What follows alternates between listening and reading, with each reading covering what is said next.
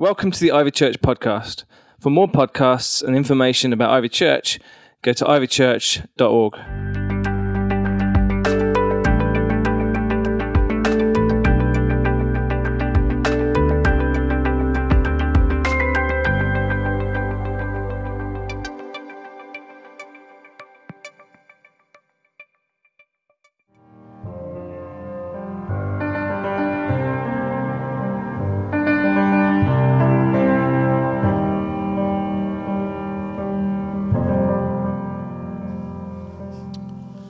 Quick show of hands. If you'd like to try that, raise your hand. Anyone here? You people are crazy. Absolutely crazy. Alex Honnold is this guy that does this thing called free soloing. Free soloing is when you ascend a pitch in rock climbing without any protection whatsoever. So no rope. You saw he had no helmet. It's just a man, his shoes, a bag of chalk, and a wall. How incredible is that? And you know, the thing about Alex Honnold is not that he has physical stamina necessarily. I mean, there are a lot of climbers that have much more muscle than he has. They're much more experienced than he has. But actually, the thing that marks him as different, the ability for him to free solo these walls, is actually his tolerance for these scary situations that he puts himself in. It's his ability to control fear. In fact, neuroscientists have actually studied his brain to find out why he's so crazy, like why he would do such a silly thing. And they've actually found out that he's wired differently. He's wired to where he can control his fear. When he gets on that mountain, in the sudden drop, look down, overwhelmed by fear, he has the ability to control his fear. He actually said this, he said, with free soloing, obviously I know that I'm in danger, but feeling fearful while I'm up there is not helping me in any way. It's only hindering my performance, so I just set it aside and leave it be. Absolutely crazy. You know, in Matthew chapter 17, Jesus said this. He said, if you had faith even as small as a mustard seed, you could say to this mountain, move from here. And it would move. Nothing would be impossible. So we're in this series, this 4-week series called Mountain Moving Prayer. And if you're listening on live stream or on our podcast as well, I want to also include you in this. But we're going to be looking at moving from our 40 Days of Prayer challenge. We're going to be looking at what it means to pray bold prayers. Bold, mountain-moving sort of prayers. And I actually want to challenge each of us, myself included during this series, to actually pray for a mountain that we need to be moved in our life. So I would ask you the question, what is your mountain? What is that thing in your life that just feels impossible? It feels like this mountain is maybe crippling you with fear. You're so scared of it that you couldn't even ask for it to be moved. You couldn't imagine that it would be moved. Now, maybe it's not a literal mountain like Alex's mountain, but I feel like we each have a mountain in our lives. I think you know what I'm talking about. I'm talking about that impossible thing that's you're facing right now that you just sort of look at and think, that will never happen. That mountain will never move. Because that's the thing is we all have these mountains in our lives, these mountains that require these big, bold prayers, these kind of prayers for the heavens to open up, for God to come down and to move our mountain, to clear it, to get it out of the way. Now, I don't know what kind of mountain that you have, but here are just a few. Maybe your mountain is like a relational mountain. You know, it's a marriage that's unstable, it's on rocky ground. Or maybe it's a friendship that is a bit broken. Maybe it's with family. Maybe your mountain is a work-related mountain. Maybe it's that you're out of work right now and you're looking for a job. Maybe you were laid off. Maybe it's that you've got some impossible deadline that just feels like you're never going to get over that deadline. You'll never get the work done on time. Maybe you've got a financial mountain. Maybe you're struggling, crippled by debt. Or maybe it's some other financial problem that you've got, something that's too big to overcome. There's physical mountains as well. Maybe it's a bad diagnosis that you just received or that you're struggling with continually over a long term. Maybe it's a long-term illness that you've got. Maybe it's a spiritual mountain. I mean, there are so many spiritual mountains that we face. Maybe God's calling you into something new and you just don't want to do it. I've been there before. Maybe, and I don't know what your mountain is, but maybe it's just one of these things. But I encourage you in this series to find that mountain, to stare it down, and to pray a big, bold prayer. A prayer that doesn't require any sort of security blanket or protection, but completely depends on God and not on anything you can do, but depends on what God can do, that God is going to conquer this mountain in your life. So let me ask you again, what do you have right now in your life that you're concerned about that's really big? So big that you can't handle it.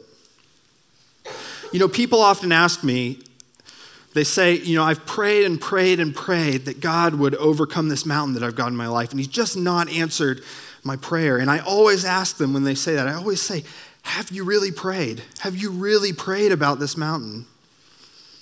Now, I don't mean like, has your grow group prayed about this mountain, or have you prayed once about this mountain and then it didn't immediately get accomplished and so you just kind of left it to the side? But I mean, have you consistently and constantly prayed that God would overcome this mountain? Now, don't misunderstand me. Like, I'm not saying here that your mountain wasn't moved because you didn't pray hard enough. That's not at all what I'm saying. Please don't misunderstand me. But what I mean is this, is that people usually see prayer as a last resort. They don't see it as the first thing that they should go to. You know, if you were with us in our evening service a couple weeks ago, you'll remember that I shared some statistics. Barna Group actually published a study that listed church leaders' priorities for their church. And there were a bunch of things that church leaders listed as a priority for their church. You know, things like, we want to be great evangelists. We want to go share the gospel. We want to make disciples who make disciples. But guess where prayer was on that list of priorities in the church? Last. Dead last. I'm actually shocked that it even made it on the list at all, because less than 3% of them even included it on their list of church priorities. How sad is that? And I suspect that's probably most of us in the UK as well. You know, this study was conducted in the US, but I suspect that's what our churches are kind of like in the UK as well. So when a mountain rises up, if you're anything like me, I often spend more time worrying about it than I do praying about it. We spend more time in our churches worrying about a problem and more time trying to problem solve it ourselves than we do about taking it to God. So the thing is, I don't want us to be the kind of church that just prays these kind of mediocre, useless prayers where we pray the prayer, but then we go and try to solve it ourselves. We don't really give it to God. We don't really care. I don't want to be that kind of church. I don't want to be the kind of church where the prayers that we pray don't actually require any faith at all. I want to pray those bold, mountain-moving prayers. And maybe you're in a place today where you just think, God's not come through. He's not answered my prayer. And even if you're in the lowest place today, even if you're in that place, you can still pray a bold, mountain-moving prayer. And that prayer can simply be, God, bless me so that I can bless others, so that I can be a blessing to others. Even if you're in that place, you can still pray a mountain-moving prayer. Because I want to be the kind of church that blesses out, that cries out to God, knowing that he has authority over everything, all of our mountains. Yeah, I was thinking about this problem, this challenge that we have, and I think at the core of my sort of inner being, when I'm not really in that rhythm of praying, in that routine of praying these mountain-moving prayers to God, I think there's a couple of faulty beliefs that I've tended to go to time and time again that have gotten in the way of me being able to pray those mountain-moving prayers. And I just want to quickly go over just 4 of them here. So the first one is this. I kind of have believed before that maybe I've prayed and nothing's happened. So therefore, if I pray again, I'm going to get the same results, right? The definition of insanity is doing the same thing over and over again and expecting different results. And actually, we find ourselves falling into this trap of thinking that God has not answered our prayers. And this couldn't be further from the truth. Because oftentimes when we believe this, I've prayed and nothing happened, we end up then saying things like, God didn't hear me, or maybe I didn't pray hard enough. It didn't make it through the clouds, and God his ears weren't opened. He turned away. He didn't listen. I prayed and I still didn't get that job, or I prayed and that person still died. I prayed and she still won't go out with me.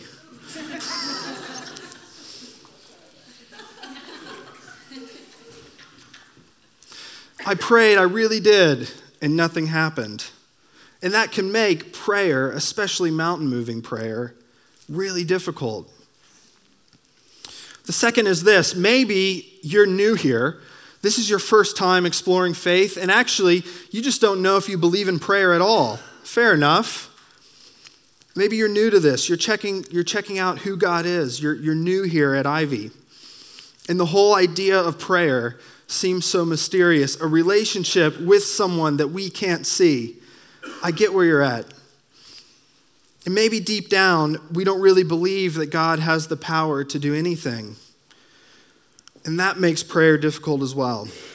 Third is this. Maybe we believe that God has actually more important things than our mountains.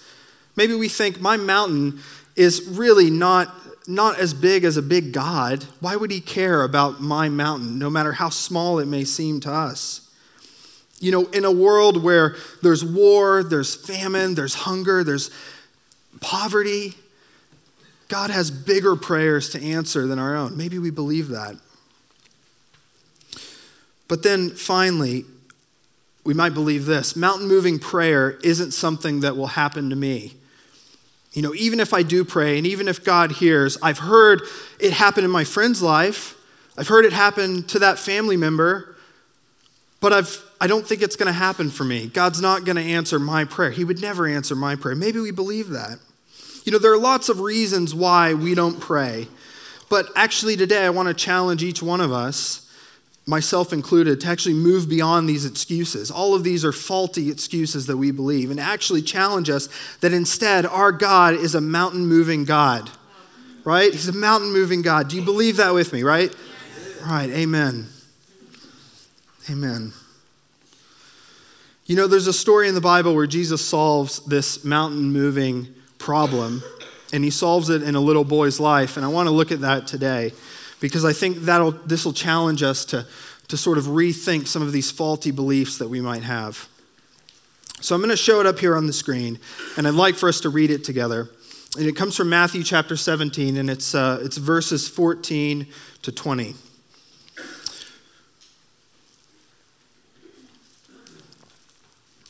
says this: At the foot of the mountain, a large crowd was waiting for them.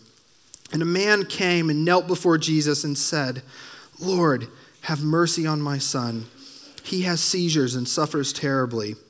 He often falls into the fire, into the water. So I brought him to your disciples, but they couldn't heal him. It sounds like it's a really heartfelt prayer, a prayer that his son, a father's son, would be healed, that he wouldn't suffer from these seizures. And actually, we get some context here that this man had tried just about everything. He had even brought him to the disciples, and they weren't even able to heal him. Nothing could fix the problem. And so Jesus asks for this boy to be brought to him, and he immediately recognizes that there's some kind of evil at work in the situation. There was this sort of evil being. There was this demon who was holding the boy captive. And I don't believe that in this story, which is clearly there's some demons behind, I don't believe that in every situation there's a demon behind every illness or there's a demon behind every mountain. But I know for sure that spiritual powers can actually discourage us. They can crush our spirit. But Jesus solves the problem, because listen to this. He says right after that, You faithless and corrupt people, how long must I be with you? How long must I put up with you? Bring the boy here to me. Then Jesus rebuked the demon in the boy, and it left him. From that moment, the boy was well. See, Jesus sees this for what it was, and he immediately moves the mountain in the boy's life, and he's healed. The mountain's crushed. But the disciples are left confused. And actually, Jesus' words here might sound pretty harsh, right? You faithless and corrupt people, how long must I be with you? But actually, Jesus is saying that they don't really have faith to believe that God could really heal this boy. So when Jesus calls them corrupt, what he's really calling out is this disbelief that they have in God's power. He's calling out that they've been corrupted by believing that God, who is over every mountain, can't really solve this mountain. They'd forgotten that God is a God who had come and answered their prayers time and time before, time and time again. You know, there's this tradition in Israel where they would stack stones every single time God did something, and those stones would be a memorial throughout the generations so that their children could look at the stones and remember that God had answered a prayer before, and he had answered another prayer and another prayer and another prayer. And they would stack these stones one on top of the other. And the disciples had forgotten that. They had forgotten that God answers prayers and that he would come through before. He had come through before and that he would come through again. Where are you not believing that God's going to come through for you in your mountain-moving prayer? Where do you doubt that God won't answer your prayer, that God won't move your mountain?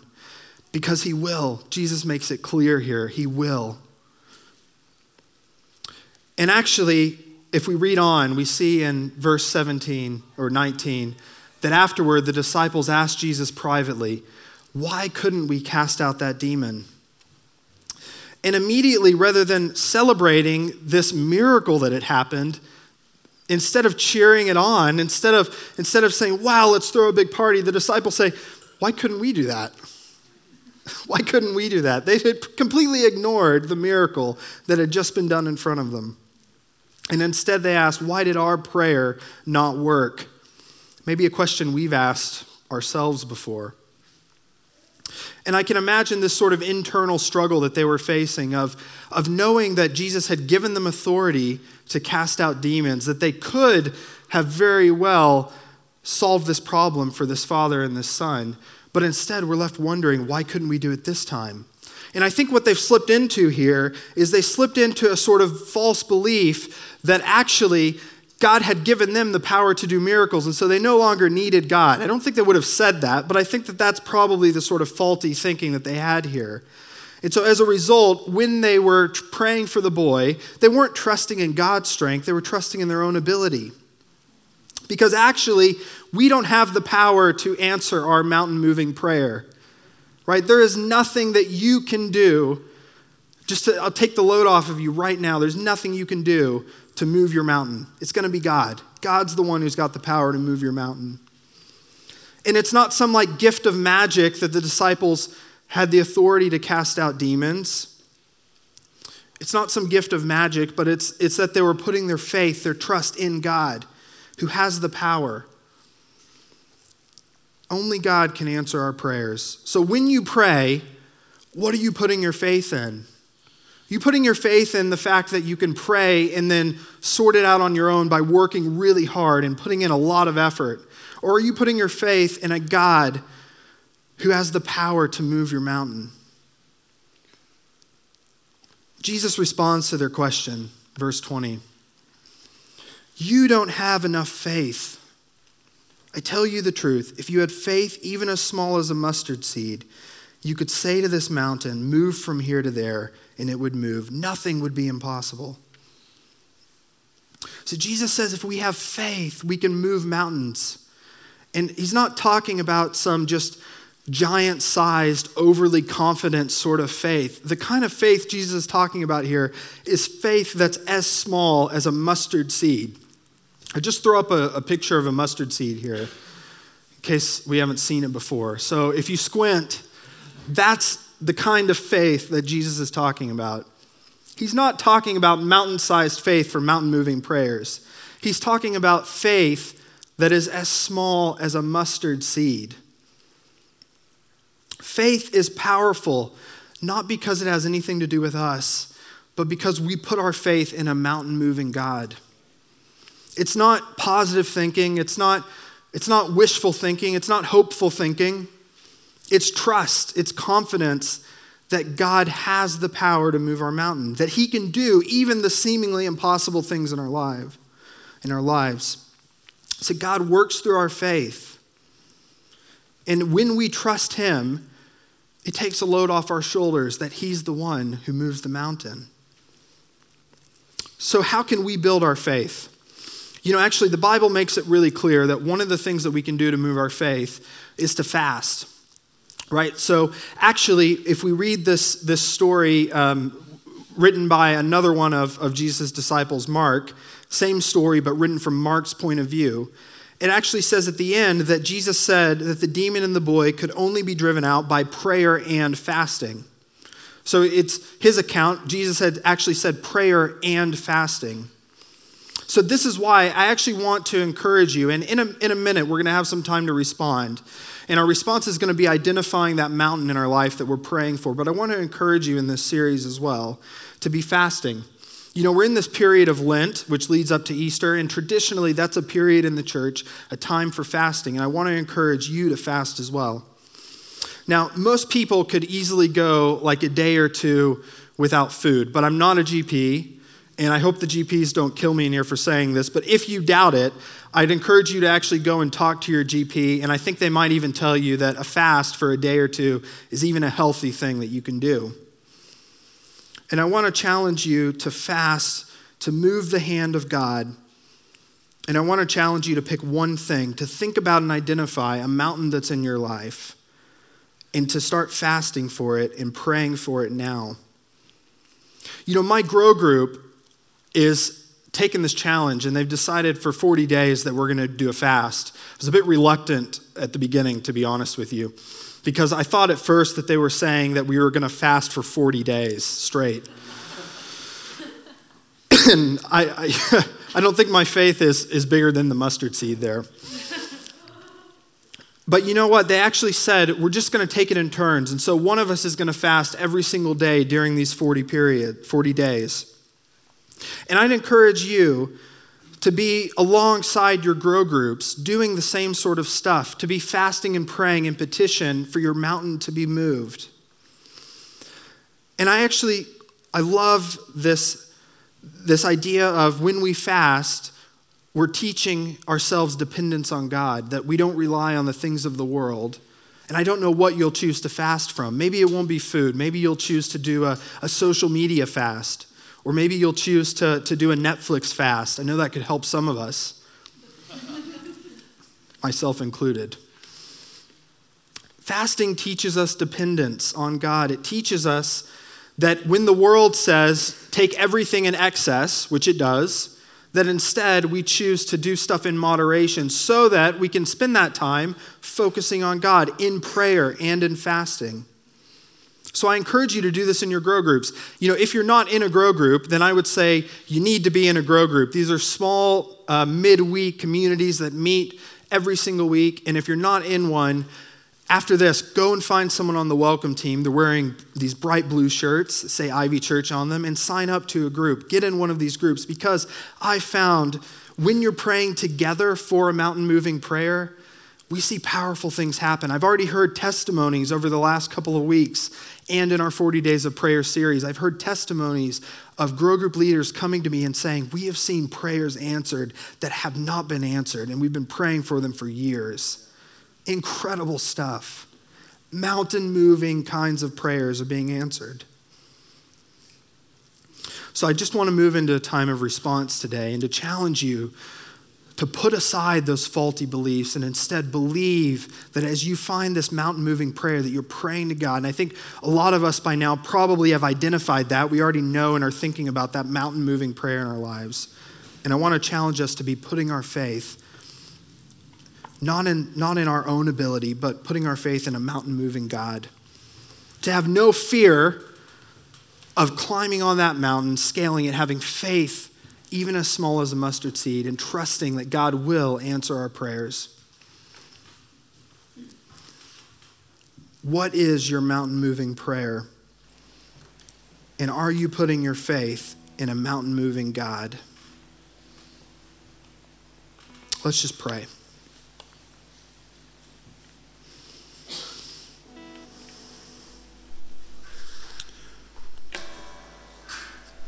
Father, we come to you today, maybe some of us not exactly knowing if you are a God who even hears our prayers or who answers them. And Father, I pray that if there's one thing that can happen, that you would just open up heaven and reveal yourself to each of us this week.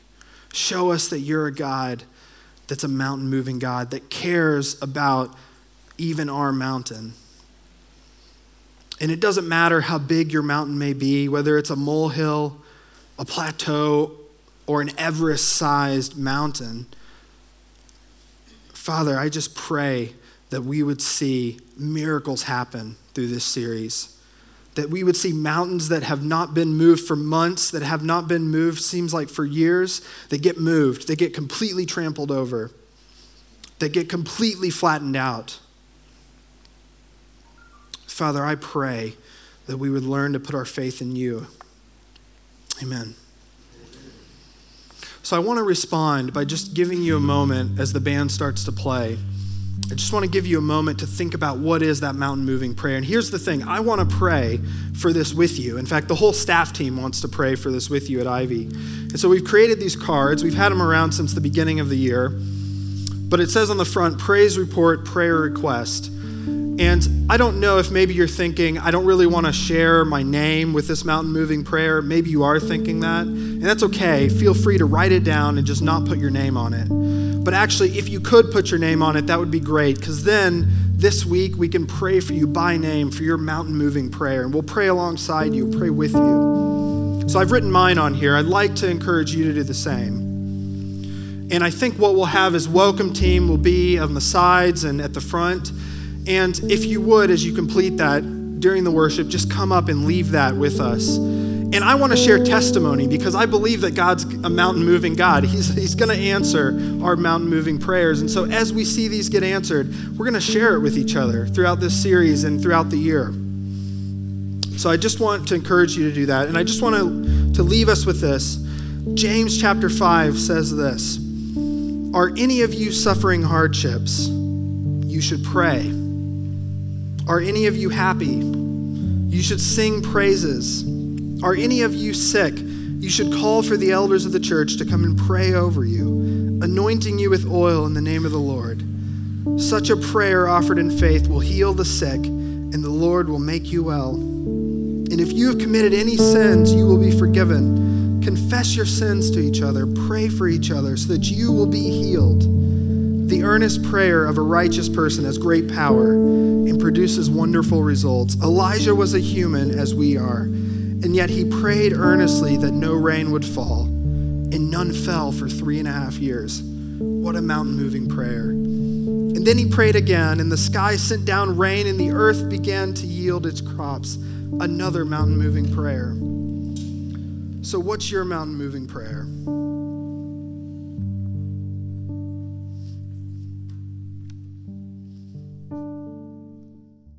Thanks for listening. For more podcasts, go to ivychurch.org/media.